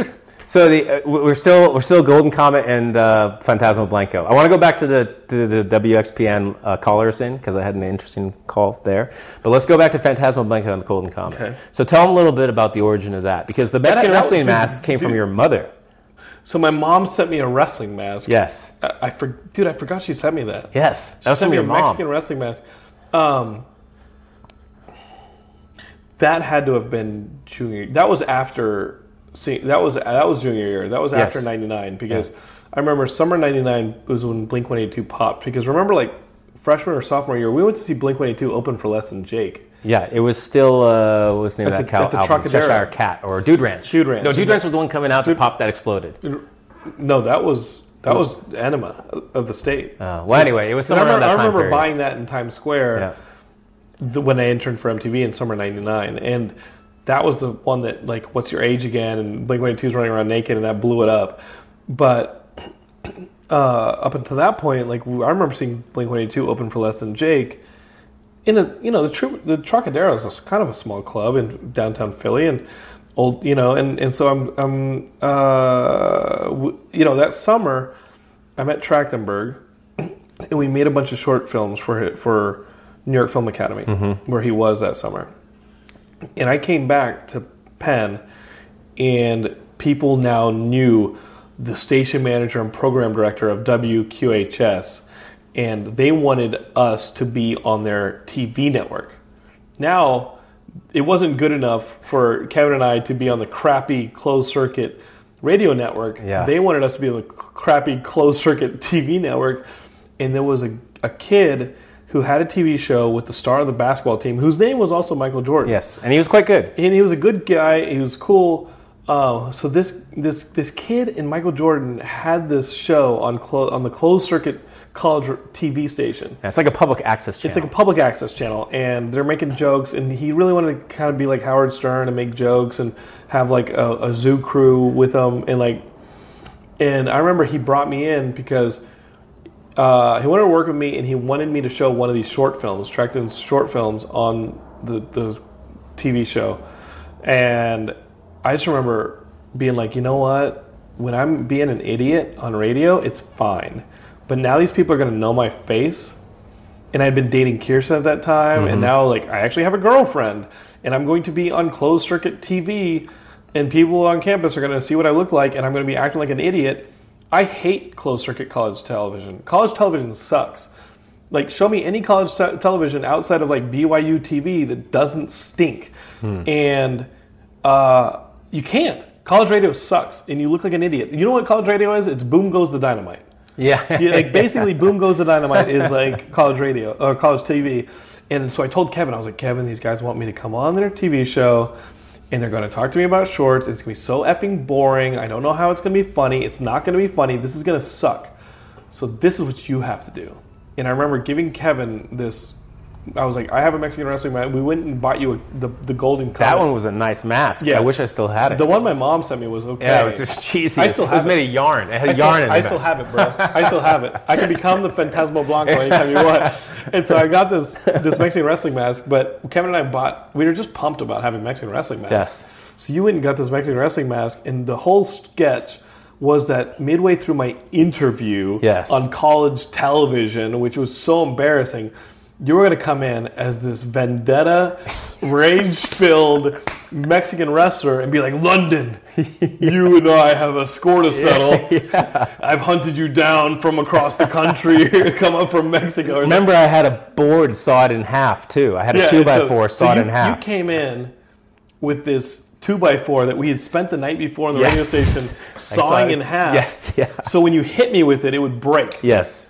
And fuck, how does this? So okay, work? this is. I have it on tape somewhere. Okay, dude. I swear I have this shit on tape. I know this by heart because it makes me laugh. Okay, so these serious guys are really trying to do their serious interview and have their serious college TV show. So I show up to the, and I know that at a certain moment, any moment, Kevin's going to burst in there like a psychotic, wearing wrestling gear. So check out this wrestling gear. This is even funnier because this was the first iteration of Golden Comet when I had no money to spend towards it. Yeah. So I had tights that I had hockey compression shorts that I used to wear when I played ice hockey. I had socks over those. I had a Speedo on that I used to wear when I was on a diving team in high school. And then I had a black shirt with a golden sticker on it. And that was it. It's just a golden sticker. The golden mask. And then I was like, every wrestler needs a cape. So I ripped a pen umbrella, which is a blue and red umbrella. I ripped the skin off the umbrella and tied it around my neck. Yeah, that was your cape. Fucking cheesy as hell. So I'm waiting in the wings as a normal guy, but I have a sweatshirt on. And by waiting in the wings, you're waiting by like the TV engineers. Yes. Who are like moving they're doing like the dissolves and stuff like that. And and you come in and they look up like, what the fuck is happening? Yeah. Like, why is this cycle? No. I changed out of their view. So I was in like a hooded sweatshirt. You came in and you were I backed away into a shadow. I changed, and then I just ran in like a crazy... So 1 minute you're sitting there normal, and the next minute you're a weird. And nobody knew who I was. You look like a gimp. Yeah, nobody knew who I was. So I came running in, and I immediately slammed the board over your head. You ran in and you were like, London! Yeah, London, I got a score to settle. Boom, I slammed the board. You get up, and you bring your wrestling mask out of your pocket, and then you put it on to circle me. Yes, you put it on to circle me. So these two hosts are like, what the fuck just happened? This cycle came in and smashed a board, and like cut a board in half. Yeah. But that wasn't enough. And then I hopped up and I was like, I know, don't worry guys, I'll settle this. And like, my arch nemesis is here. The Golden Comet. I go, don't worry, guys. And I put this Mexican wrestling mask on, and I was like, I'll take care of this. And I started circling you, and we're doing this circle. And then what did you do? So this is the moment, this is actually the unfortunate moment when our schizophrenic dreams became reality, because everybody else in the room had a look of horrified terror on their face. And Kevin what the fuck is happening, man? Are these people insane? And we're thinking this is hilarious and normal. And I really just wanted to trash their show because I thought college TV was stupid. So I actually didn't like the jocks, and I thought Michael Jordan was a little arrogant. So I came in there I was like, you know what, John? If this goes bad, I'm going to attack the host. And now, keep in mind, he's a college athlete, so he's actually quite large and could destroy me any day of the week. But I figured I'll put a bunch of glitter, golden glitter, and that'll be my comet trail. Like every comet's got its nice trail, right? And if I run out, I'll throw the gimmick. Yeah, I'll throw the glitter it's gold dust. The comet has exited. Eat my trail, or whatever I said. Yeah. So instead, Michael Jordan had this look of disgust on his face. I decided to dump it on his head. So I took it out of my pants and I dumped it on his head. You took this whole thing of glitter and just dumped. Yeah, didn't you throw it at me like? Yeah, it was to blind you. It was in my. I hit you over the head with a phone book. That's right. That's right. I grabbed a phone. There was a phone book in the room. When you attacked me, we circled, and then I grabbed the phone book and I smacked you. This is what it was. I swung at you. I smacked you in the head with it. You were like, ah! You were dazed. And while you were dazed away from me, you reached into like a cheater, like a wrestling cheater. You reached into your tights and you pulled out this glitter, and then you were going to turn and blow it on my face to blind me. So you turn around, you blinded me with it, you go, and blow it on my face. Straight out of Bloodsport, by the way, where he crushes the talcum powder and blows it in. So I started acting like I'm blind. I'm like, and I just start like wheeling. I'm just throwing haymakers. Yes. just trashing everything. And the hosts are like, we don't know how to control this. So I get out of the way, and the glitter hits the host in the face. Yes. And then you pour the rest of it on Michael Jordan's head. Yes, and then I think I had a good tagline, like, get dusted. Or something. It was a pretty good one. But then he picked me up, and then he was pissed. Then the rage came into his eyes. Dude, he was pissed. Yes, because he's like a popular high school jock who thinks he's going to the NBA. He did. And he did. He went to Italian leagues. Oh, he did? Yeah, he did. And so you dumped that stuff on his head, and he's embarrassed. Yes. And then he picks pissed. me up, and he like does a 360 with me around the room. Thankfully, he didn't like break my back over the chair. Yeah. But then I realized, well, I've made a terrible mistake. But I decided to do the Running Man in the air to add the comedic effect. I have this on VHS somewhere. I bet you it's back in Austin. I have to find this tape. It's amazing. Because we basically trashed their studio. They're covered in glitter, and we got the fuck out of there. And I'm pretty sure that is the moment I invented the glitter bomb. The glitter bomb did not exist in 1999. So we trashed their studio. We run out of there, and immediately people are coming up to us, like on college campus, and being like, "That was the greatest thing I've ever seen. Like, you guys are psychotic." Yeah. In George Callert, who's my producer now, he only knew me because he saw me on that closed circuit television. No way. Yeah, I remember, like, after college, like, he wanted to be my friend because he's like, I still remember you going and, like, you guys trashing their studio. And I thought it was the funniest thing I'd ever seen in my life. That guy asked me to come back and be, like, I don't know, like a commentator on his unfunny show. Oh, yeah. And I was so annoyingly offensive that he never asked me back. I was like, dude, this is stupid. I don't want to be here. Like, this sucks. I know what funny is, and funny is doing multiple voices in a 2-hour radio show. Being schizophrenic by yourself in a studio. So you had that Mexican wrestling outfit. Yes. And what happened, Geekscape, was we went and interviewed Blink-182 for our radio show. Well, hold on, let me set this up, John. Oh, There's a background to it. Please. So I had been doing all the phone calls to get them into the WXPN studio because I wanted a live performance. They were in town. They had just hit the big time. They had their own huge-ass arena that they booked out. I wanted them live in the WXPN studios. And their manager said, I'm sorry, no. Basically, they're too famous. But you can do an interview at the venue. Yeah, so I was pissed. Which was the Electric Factory. I was mad. I was like, well, this is crap, man. Like, this is not going to be fun at all. I don't. Hey, how's the road? Like stupid crap like that. And we had no interest in doing a normal interview. So that's where we came up with the idea of, you know what? I think the Golden Comet needs to make an appearance. And at this time, I invested some money into the Golden Comet. I had bought a brand new golden, like, huge-ass golden patch that was very... That's an investment going to an art store. Going to an art store and buying a bigger decal. And a pro cape. I had a pro cape at that time, too. It wasn't a fucking umbrella. Oh, yeah, you had a silver cape. Yeah, it wasn't a golden cape. Yeah, golden cape. It wasn't an umbrella anymore. And then, and I remember I was like, here's the strategy. We're going to go backstage to the Electric Factory, introduce ourselves. I'll start doing a normal interview with Blink-182. Yes. And it was basically Mark and Tom. Yes. And then you were going to go be in the hallway, changing into this GIMP gear. I met them. No. You met them as Kevin. Yes. You met them as Kevin. It was the same thing that happened in the studio. And then you were going to go into the hallway, and you were going to dress as the Golden Comet and come charging in and be like, what's up? But it changed. What? Because they had to do a sound check, so we couldn't go outside. So they put us in their dressing room, and they go, hey, guys, we got to do a sound check. Well, let's do this interview after we get back. And I was like, John, this is it. I got to change now. Yeah. So I was sitting on the couch as Kevin, and when it came back, it was some fucking GIMP dude with a gold comet. Yeah, I remember when they left to do the sound check, we were normal. When they came back, you had changed. And, and I was terrified. Dude, my heart was beating like I was committing a crime. Dude, they walked into the room, and I just remember Mark's face when he saw you was like, what the fuck is this shit? Yeah, and then so I was terrified. So but you were on character. I gotta go full bore, or this is gonna suck. So, what's up? See a little look of surprise on your face. We're gonna do this interview or what? So we framed it like they were gonna interview me, and I was the famous guy. Yeah. So I was like, I came here for an interview. Tell me something about Blink 185,000. I don't know. Oh shit. I don't know about that. Yeah. And I just need to do my thing. So you gonna interview me or what? And so you start doing this character. How long is that interview?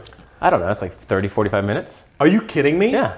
It's a legitimate. Because And you're doing the whole thing as Golden Comet. We did a good back and forth. Myself. We did a good back and forth. Yeah. You basically you asked the serious questions, and that'd be like, hold on, diversion. Let's get back to my story, the Golden Comet. And it was basically Razorblade's voice, because I didn't know any other voice, but it was dressed in this Mexican wrestler outfit. So the funniest line from that whole thing was they started getting into it, and they're like, they're like, Mr. Golden Comet, do you want a beer or something? I'm like, a tasty frosty brew? And I don't drink, so get the fuck out of my face. Yeah. And they're like, yeah, a tasty frosty brew. Like, I don't drink, so hells no. Get that shit out of my face.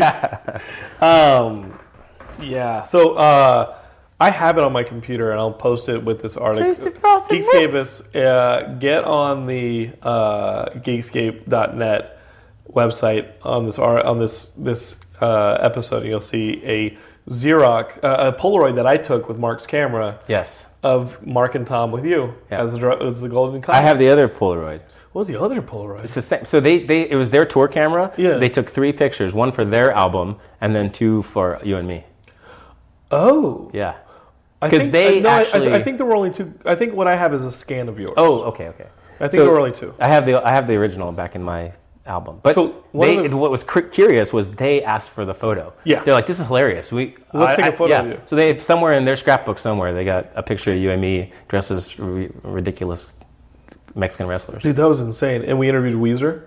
Yep, that's right. MXPX. We didn't do anything crazy for that though. No. We were tired. We were done. The word was out on us. And I think what happened was like once like junior year rolled around, like we started making short films for your German class. Yes. And like that was the crying Indian. So Kevin, I'm not going to say he was a terrible student. I was a terrible student. That's easy. I barely graduated. But Kevin had like these language classes. You took so many damn language classes. Yeah. And for every language class, there would come the assignment where you were supposed to write a report. And in lieu of writing a report, you wanted to make a short film because my dad had got me a Hi8 camera. And so what we ended up doing was, instead of you writing a report and actually, I don't know, doing the work, you would make a incredibly ridiculous experimental film. And at that point, I was taking class. I was really into film classes with John Katz, the late John Katz, who was like the guy who really introduced me into film and made me appreciate film. And he was one of the high ups at the Philadelphia Film Festival. And I just remember like loving movies and kind of getting into more experimental movies and college movies. And you had this idea that if you just made it, how did you even sell your teachers on the idea of not doing a report, but instead doing a freaking short film, experimental short film in that language, dude? So what was funny is my German teacher was a art buff. So he loved experimental German films. So he had told us that, and I told him like, well, I can do that. How about I do that for my project instead? He's like, oh, I love that. That is so cool. So try to do it in the style of the 1920s German films, those nice black and whites, and really play with the colors, and he was all about it, right? Yeah. And then we totally didn't do that. We made a fucking crying Indian surrounded with trash in the bathtub, talking about the environment. You made this weird, but the thing is, dude, you were the one taking the German class, yet I had to be speaking German because I'm acting for Kevin. And you did it in a Nazi voice. You were like, I was so aggressive. Yeah. And so I'm acting in Kevin's German films. And I recruited my German students in my class to be in it with me. There was like 2 or 3 people in my class that did it with me. I don't remember that at all. Yes. But we made like 2 or 3 films for your German. I don't know how we convinced people to be a part of it because they were just weird. Yeah, there was times they show up to your apartment and it's me in a loincloth. Yes. I'm literally I'm wearing a loincloth. Yes. It's about to get nasty, folks.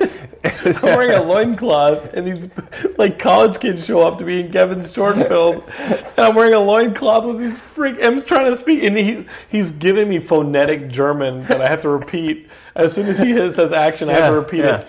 And then we didn't have editing material, like because we had to edit it on the camera because a Hi8 is not digital, and we didn't have it imported into.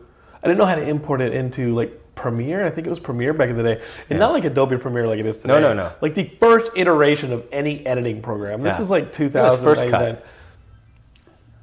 I forgot about First Cut. Yeah. Not Final Cut. No, maybe it was called. It was on your Apple, but your Apple computer. No, that was Final Cut. Okay.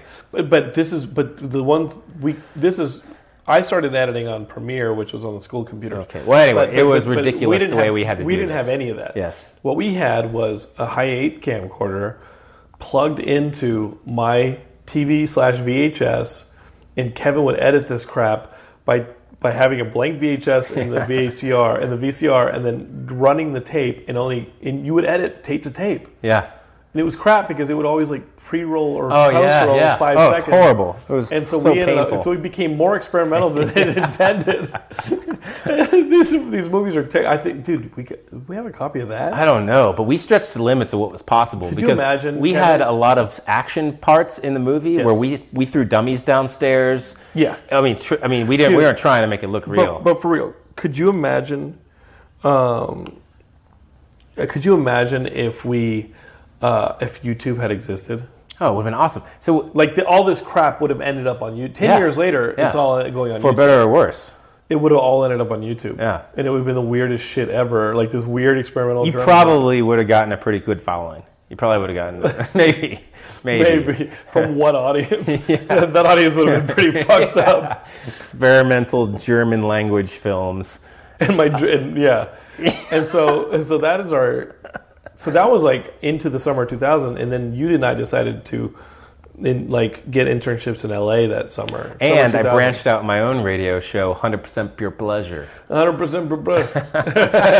100% Pure Pleasure. So I by junior year, I had figured out, I'd reached my creative independence, where I wanted to branch out and see, could I be as cool as John and do all these amazing characters? And also, I wanted to play some music that we didn't really fit into the Profile Hungover show. And by the way, our show is called Hungover. Yes. And so the other show, I was wondering what to call it. And you had just come back from Mexico, something, and you bought a bar of soap called 100% Pure Pleasure. Really? That was the name of the bar of soap, and you gave it to me because it was funny. And so I named my radio show 100% Pure Pleasure. Yeah, because who names a bar of soap 100% Pure Pleasure? That bar of soap needs to do something extra. That's what's going on there. Like that bar of soap. Was that really soap? Was that really meant for cleaning your body? The inside of it. Yeah, that's right. 100% for pleasure. For pleasure. That was Claude Bonaire's interpretation. He gave you an advertisement. Yeah, he did. Yeah, he did. He recorded an advertisement. So speaking of those advertisements on those 8 tracks, we had some good characters on those. We had Shades Malone. What? Shades Malone, the Hawaiian surfer. What's up, bro? Bro, it's not. What is it? Catching the rail. Flipping a I forgot it, dude. I forgot about all those characters. We had the seductress. I'm a seductress. She was like an ancient vampire. Yes. Who was trying to suck your soul. Yes. But she was beautiful. But she was beautiful, but she was like Melisandre from Game of Thrones. Yeah, but she couldn't quite hold, like, you know how most vampire seductresses, they can hold that pure image, but she couldn't. She kept slipping into the evil one. I'm a seductress. And then we'd get seduced, but then we wouldn't. And, like, no. But it was based off a girl that we went to school with, Jessica Cobb. Jessica Cobb. Okay, I won't say her name. Don't say her name. But she had these terrible, like, metal nail extensions. She was a metalhead, and she wore these metal like talons. silver talons. And she was one of our DJs. So she was parodied off of her because she'd always wear black lace. Yeah, she was straight out of a Hot Topic. And it was and she would try, and remember she tried to tear us apart. You're just jealous because she likes me, which is basically the plot of like Batman and Robin, you know. And then she tried to be this ancient vampire. Seductress. What was wrong? What were some of your other favorite characters? Mr. Halloween. Mr. Halloween. He was themed for Halloween, and he loved Halloween, and he would come in. He was a professional wrestler. He's a failed professional wrestler. He was a failed professional wrestler. Who every time he'd lose, you know how every professional wrestler has a gag whether they win or they lose? Yeah. His was if he lost, you smash the pumpkin head, which was his mask. He'd have a pumpkin head mask. So he was like Jack Skellington. Yeah, but if he won, he'd give you candy or pour candy over you or something. Okay, like so what were some other characters? We had Kacha, which was... Kacha was... was Claude Bonaire's Indonesian sidekick. Yeah, when Claude went and did a bunch of action movies in Indonesia, Ka-chow was like his retainer. But he didn't speak English. So can you still do the Ka-chow? Yeah, but it's just Neb Nub from like Empire Strikes from Return of the Jedi. So like Claude would be like, "Hey, Ka-chow." Yeah. But Claude could. He's like R2-D2. Only Claude could understand it. Yeah. Nobody else could speak that language. He wasn't speaking a real language. Yeah. But our storylines got crazy. And remember the storyline when Razor Blade went evil? Yes, that was the evil Blade. He thought we were being racist, and he created a race war in Philly. Yes. It was like one of our biggest productions. It was amazing. And there was a nuclear attack, which got... There was a nuclear bomb. Yes. And that was going to go off in the Philadelphia Museum of the art museum. Where the Rocky statue is. Where the Rocky statue is. So like... And we had to get to the museum, and supposedly Greasy didn't get to put a bomb in the bottom of it. And there was a race war happening in Philly. We tunneled in through the sewers. Oh, remember? We did a sewer rat. We went in through the water. The sewers. But like, meanwhile, there's Philly is on fire, yes. and there's like a race war. People are like, we're in the radio station van. Yeah. There was no radio station van, but we pretended to be in the radio station van. The mobile unit. We're like, we are broadcasting live. Oh my god! Oh my god! We just ran over a kid. Oh my god! You kid a kid. So do you remember how we defused the bomb? Okay. So what happened was the bomb was going to go off, and it's ticking down. Classic. We had no idea how to which wire to cut. Yeah. So Reggae Bum just ate it and jumped into the river, and it exploded. And we ended on a cliffhanger that was like 3 fucking cliffhangers in a row. But I remember for like 3 straight weeks we had cliffhangers. Yeah. And the cliffhanger for that was Reggae Bum jumped into the water, into the Schuylkill River, after eating the nuke. And he swallowed the nuke because of his lead-lined stomach. He had he had this magic meteorite stomach. The meteorite stomach, and he jumped in and it exploded, and we were saved, but he was lost. Yes, and then a 3-eyed fish popped up on the riverbank because of the pollution from the bomb. Right. And bloop, that fish just screwed up their eye. And I remember we thought that he died. Yes. It's very much like a Simpsons episode when I imagine a Simpsons 3-eyed fish pop up. But it did turn out that he was dead. Yeah, he was, which is a shocker because he was such a mainstay. And he was dead. But then he came back in ghost form. He came back as ghost form or Incredible? I thought he came back as like an Incredible Hulk type character, where like he would now that he was nuclear irradiated, he would turn into something when he got angry or hungry. I think we got tired of Reggae Bum. We killed him, and then he came back in ghost form. We tried another variation. It didn't work again. Ghost Reggae Bum? Yeah. It was a very short-lived ghost. So what happened was we had all these audio cues that we knew would end or start the skit. So there's always like a music intro, and there was like a sound effect exfil that we knew like wrap it up because we had no way to cue each other otherwise. It wasn't like we had a script to follow. We couldn't talk to each other. We were in the middle of the sketch. We'd always leave it upon whoever the voice is, whoever's speaking, and they don't feel like it's funny anymore. They want to cut it early. They had the option to kind of opt out. They would just choose that, play that sound effect, and the sketch is over. Cut into the song. So I remember the Reggae Bum. We went to India and like fought tigers. Yes, we had a good episode going to Arizona to find the fabled Thunderbird. Really? Yeah, but we canceled it. We got lazy. So with Reggae Bum, we went to this. We funneled some mystic to get us to the dreamland where he was he was in the middle world. He was stuck between heaven and hell, and it was like an ether that he was stuck in. Are you fucking kidding? No, this is for real, dude. We used to be so creative. Yeah, we're really good at this, right? And so we went there, and he appeared magically and gave us some sage wisdom. He had now turned into this like yogi, right? Yes. So he's like. And you're like, you know what? I'm no longer hungry because he was now in this. I do remember that he was in this middle land, right? Yeah. He's like, I love it here, but I need to get to the beaches. It's so far away. So it wasn't because he's still reggae. It wasn't going very well, and then I was into it. And I was about to ask him a question, and then I heard the. And you're like, I'm fading away, goodbye. And we went to song, and I was like, what was that, man? Like, why did we just cut out of that? He's like, I hate Reggae Bum. He's never coming back. I hate him. I can't do it anymore. He never came back. Yeah, he never came back. Aww. Yeah. That's sad because he's still stuck in the middle world somewhere. No, he went away. In the ether. Wow. Okay. Thanks, guys. You solved the problem. I'm going. Hey, see heaven. Goodbye. The other thing that happened senior year was we came back from California and I had written a script for Spores. Yes. And Spores was like a 75-minute film. Unbelievable. Which Kevin and I, we shot a 75-minute feature. It's longer than Dumbo, dude. We shot a 75-minute movie. Oh my god! In which Kevin and I played ourselves, and we're so unpopular that we don't go outside, we don't have any friends, and a meteorite, like in Night of the Comet, which was like a huge influence for me. I love Night of the Comet.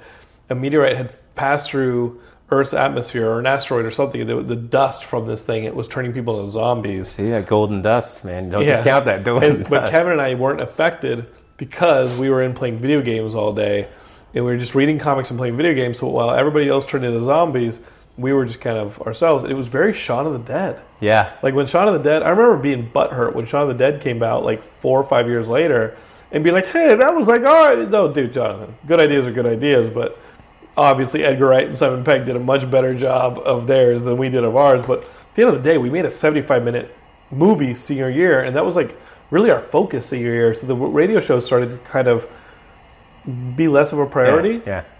And making a movie was our priority, and then that's what led me to film school. It was challenging. That was difficult. Those were some long hours that all of us pulled, but especially you.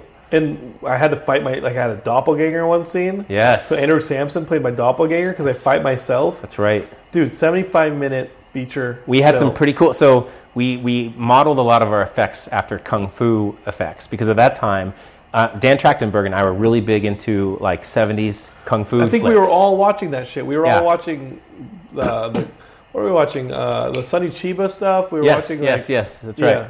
So we were really big into that, and we tried to integrate it into the film, and we did a pretty good job for not having any idea on how to execute it. We're using ketchup for everything, and like, you know, I remember like when I put a pencil in somebody's head, it was just the Dawn of the Dead gag where you make you make half a pencil, and then you color a piece of paper in like tube, and you hold the solid part on your fist, and then you the paperish part that looks like the like sharp edge of the pencil, in a cut you mask it going into somebody's head, and it just crumbles, and you know, because you're stabbing him in the head right up to the hilt. And I remember like the pencil going in my doppelganger's ear. There were some good jokes in that movie. Yes, but the funniest joke was on us when the police caught us filming without a permit. And we climbed over the cemetery gates. We had actually climbed into a cemetery over these iron wrought gates. Dude, I think that was when we were filming down by the dorm. Yes, that's right. And the police showed up, and we're like, what are you guys doing? And we needed everyone to hold a camera. To be on this, Dude, everyone did everything on this movie because you and I were the only ones who would show up every time, because that's why we wrote it. But sometimes, you know, this person would be holding the camera, or Dan would be holding the camera, or my roommate Mark would be holding the camera, or this actor would, after their scene, would be holding the camera. Same thing with sound. Like, everybody was doing everything. And I just remember that one night, Mark was shooting. My roommate Mark was shooting. And the shot is on us, and we just see this police light be like, hey, what are you guys doing? And behind the camera, you can just hear Mark go, we don't have a permit.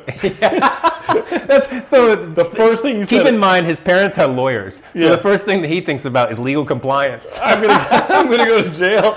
Yeah, we're like thinking about what we're gonna say, and he sells us out right off the bat. He sells us out. We couldn't even play dumb. He just goes, we don't have a permit.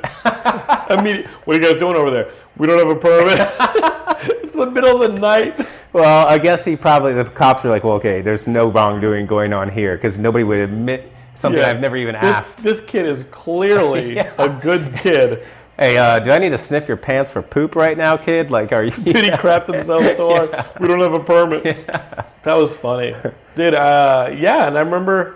That was fun. I think, like, Matt Kelly, if you're, somebody like Matt Kelly, who does our horror movie night podcast, like, he would love to see spores. And maybe it'll just happen, Matt, this Comic-Con. Maybe we have a little bit of a spores screening. Man, well, I would love to see that. I haven't digitized. Oh my gosh, I'm it's terrified. Sitting on a hard drive somewhere. Terrified. All I got to do is upload it. Oh my goodness. All I got to do is hit it's that probably upload button. way better in my memory. Yes. Yeah.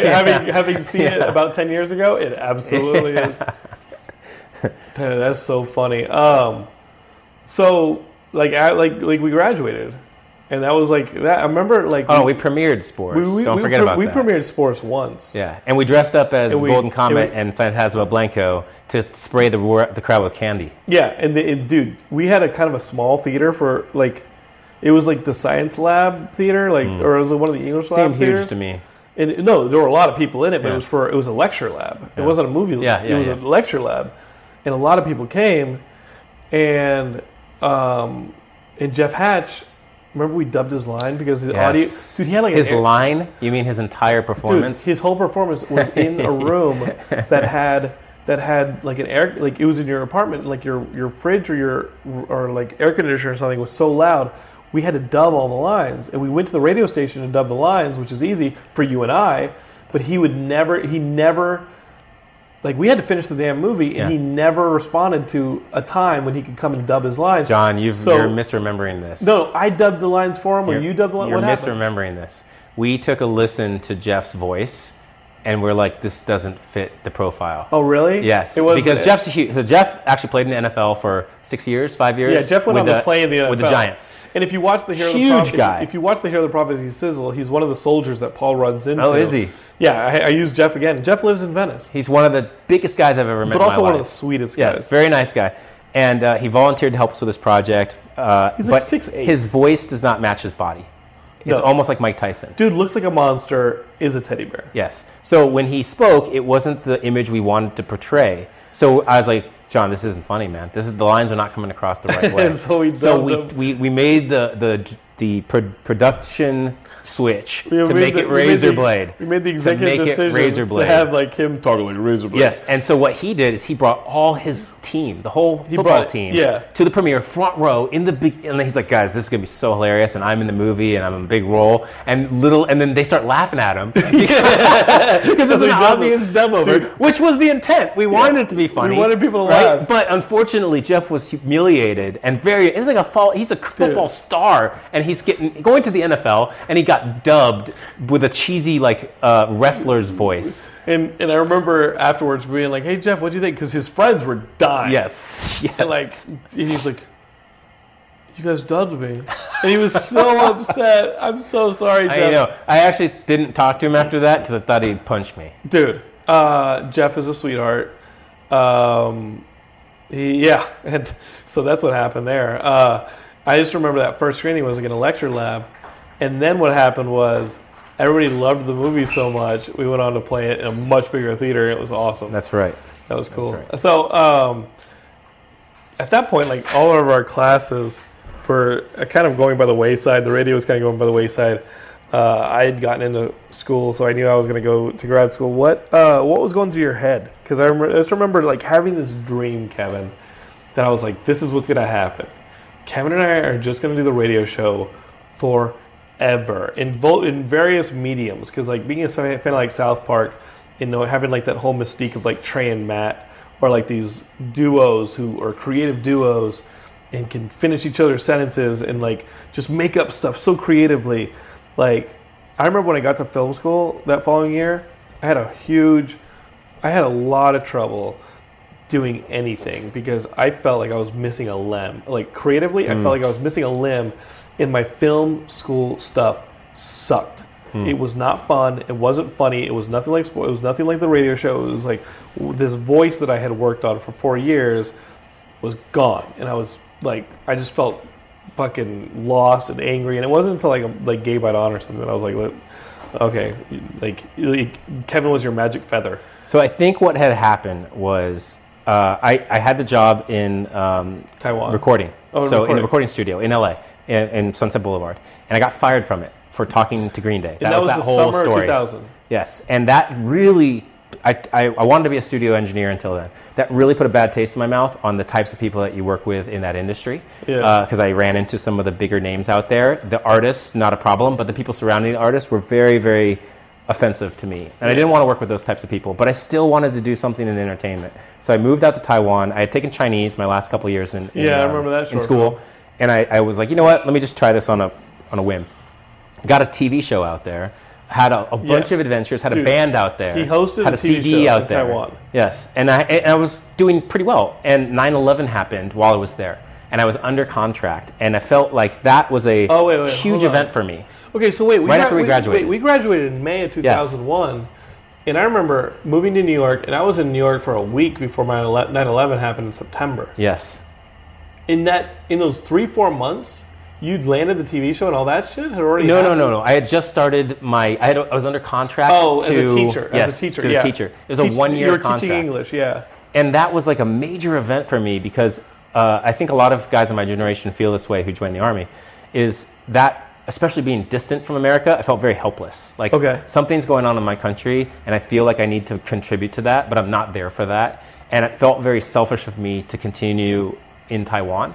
And then, little by little, some of the opportunities I had petered away. And I just said to myself, you know what? Iraq was kicking off in 2003.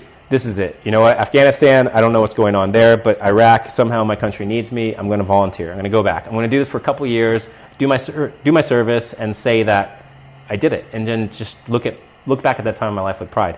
So I signed up for a 2-year contract, which they don't even exist anymore. Now they're all 4-year contracts, but then they just needed bodies. They needed people. Right. So a 2-year enlisted contract, which was just kind of like a whim, really. Right. And then I had a very rough first tour of duty where a lot of guys got injured or killed, and it really made a mark on me where I needed somehow to process that by continuing to pursue it. Whoa. So I went into Special Forces. Because now I didn't want to be that infantry guy at a base level training. Like, I wanted to really... Did you feel like those people were more vulnerable, or what?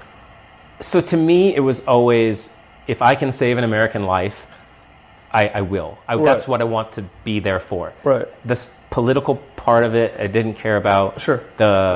The experience of it after the first tour, I didn't care about. It was all about, can I protect an American life? Because I felt very, very hard for me to watch guys die and not have a way to save them. Sure. So I think that scarred me in a lot of ways.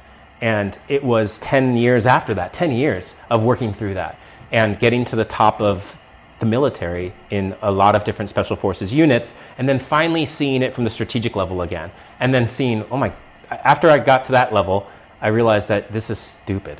Like, actually, even though there's still Americans in harm's way, nobody knows what the hell they're doing. The leaders don't know, the generals don't know, the politicians certainly don't know, so why am I even over here? And then you start looking in retrospect. Now, forget the Americans. Did I really help the Iraqi people? No, clearly I didn't. So you start having all these very introspective thoughts, and then I decided I can't do this anymore. I was 12 years in, 8 more years I could have retired. I could have had a nice paycheck, lived in Northern Virginia, contracted for $200,000 a year, like had a very nice life. But I just didn't want to be part of that anymore. So I got out, and then the last 2.5 years had been rediscovering who I was when I left QHS, when I left Penn. I really feel that way. The last 12 to 14 years have been... I'm trying to figure out what you're saying. So you had that 12 to 14 year period where, like, 9/11 literally shook you. Yes, yeah. Into thinking, like, this is my purpose. There was the helplessness of not being here.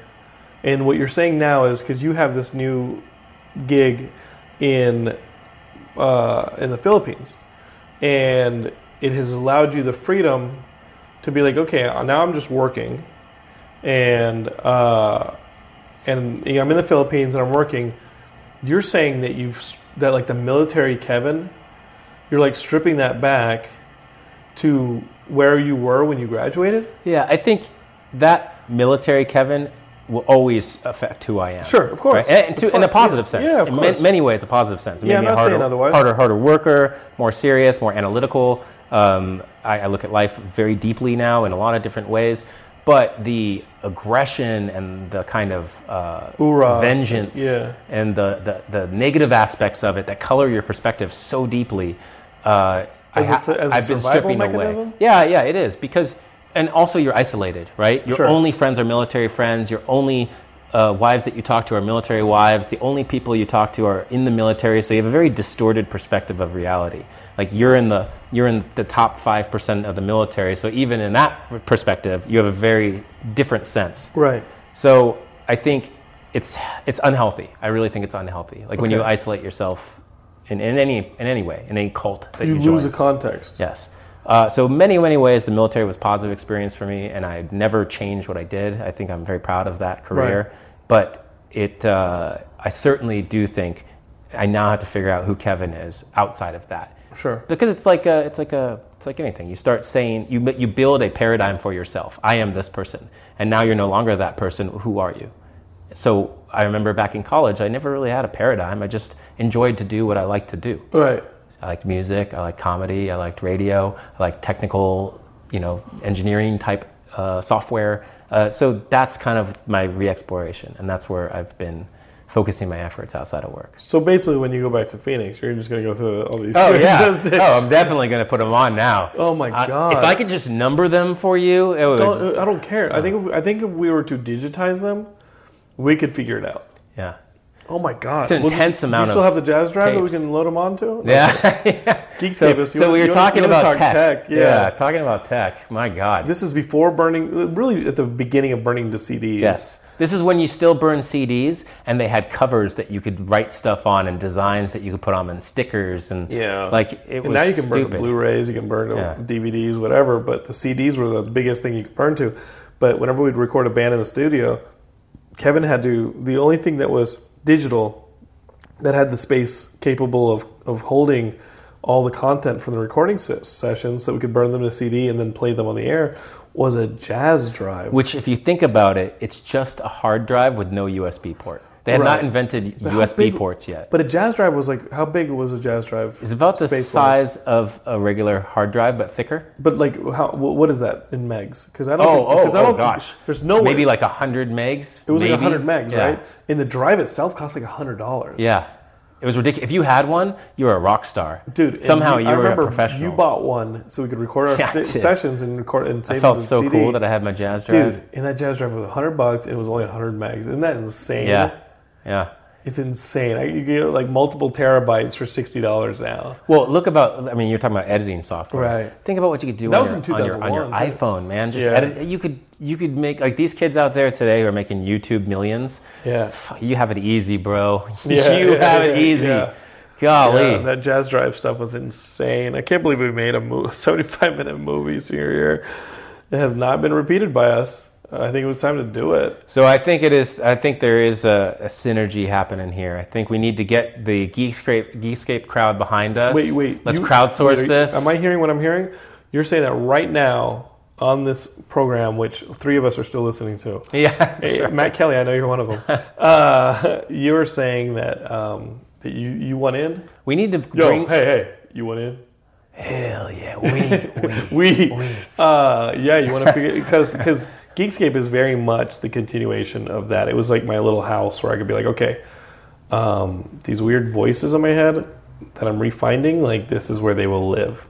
You know what I mean? Like the characters belong. I think all these characters, 200 plus, like belong in Geekscape. Like it's always been the same thing to me. Like if they were to make a movie if they were ever to make a movie, there would be a Geekscape. Like it would be tonally appropriate to have a Geekscape on. For sure, because at the end of the day, they're cartoon characters. Yeah. I think if you take them too seriously, you lose the whole point. Which is why anytime anybody did anything serious, we blow it up with something ridiculous. Dude, those 2 kids in the TV studio, all they wanted was their tape so they could go on and host the local morning news. And here we are hitting them in the heads with phone books and throwing glitter on their faces. Right. Dude, they hated us. Yes. They hated us. Well, guess what? And it was awesome. Yeah, that was amazing. If you don't have enemies, you're not doing something right. Hopefully they don't hurt you too badly. All right. Well, Geekscape this has definitely been a Geekscape origin episode. Maybe the one that's most influential was these 4 years doing college radio with Kevin. And I kind of like what you're saying here. Hells yeah. I like Razor Blade so much I just try to steal it every time I can. It's fine.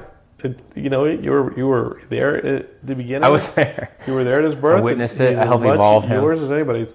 So there's always a home for you here. You're a part of this now, and whatever you're going to go back to the Philippines. That's right. Keep working. That's right. Keep making. Got to pay those bills. Got to pay those bills, and doors here are open. You know what? I would love to have my collaborated partner. I mean, I've never felt creatively partnered on an equal level with anybody since. Yeah, that's the truth. Dude, the truth is that for like the last 18 years, I've been like, No, Kevin should have been here this whole time. The Thunderbird episode has still not been written. Oh. Visit Hank's Dude Ranch and go chase Thunderbirds. That was what it was. We were going to go to the American Southwest, and we were going to discover this basically this legendary Pokemon bird. That's right. Hey, man, ancient aliens truly believe that the Thunderbirds, or ancient alien conspiracists, the Thunderbirds were aliens. So it's back. It's back. It's relevant again. I can see how Kirsten and Hank would tie in with that. It's relevant. Wow. Okay. Well, let's see what we can do. Let's get dinner with Mark Brunswick first. See if he can have a permit yet. See if he has his permit yet. Which is really funny. We're about to go to dinner with Mark Brunswick, who's like, I don't have a permit. Okay, Geekscapists. That has been an origin episode. It explains so much, I believe. And now the few of you who are still listening are going to be like, we demand that you start doing characters on Geekscape again.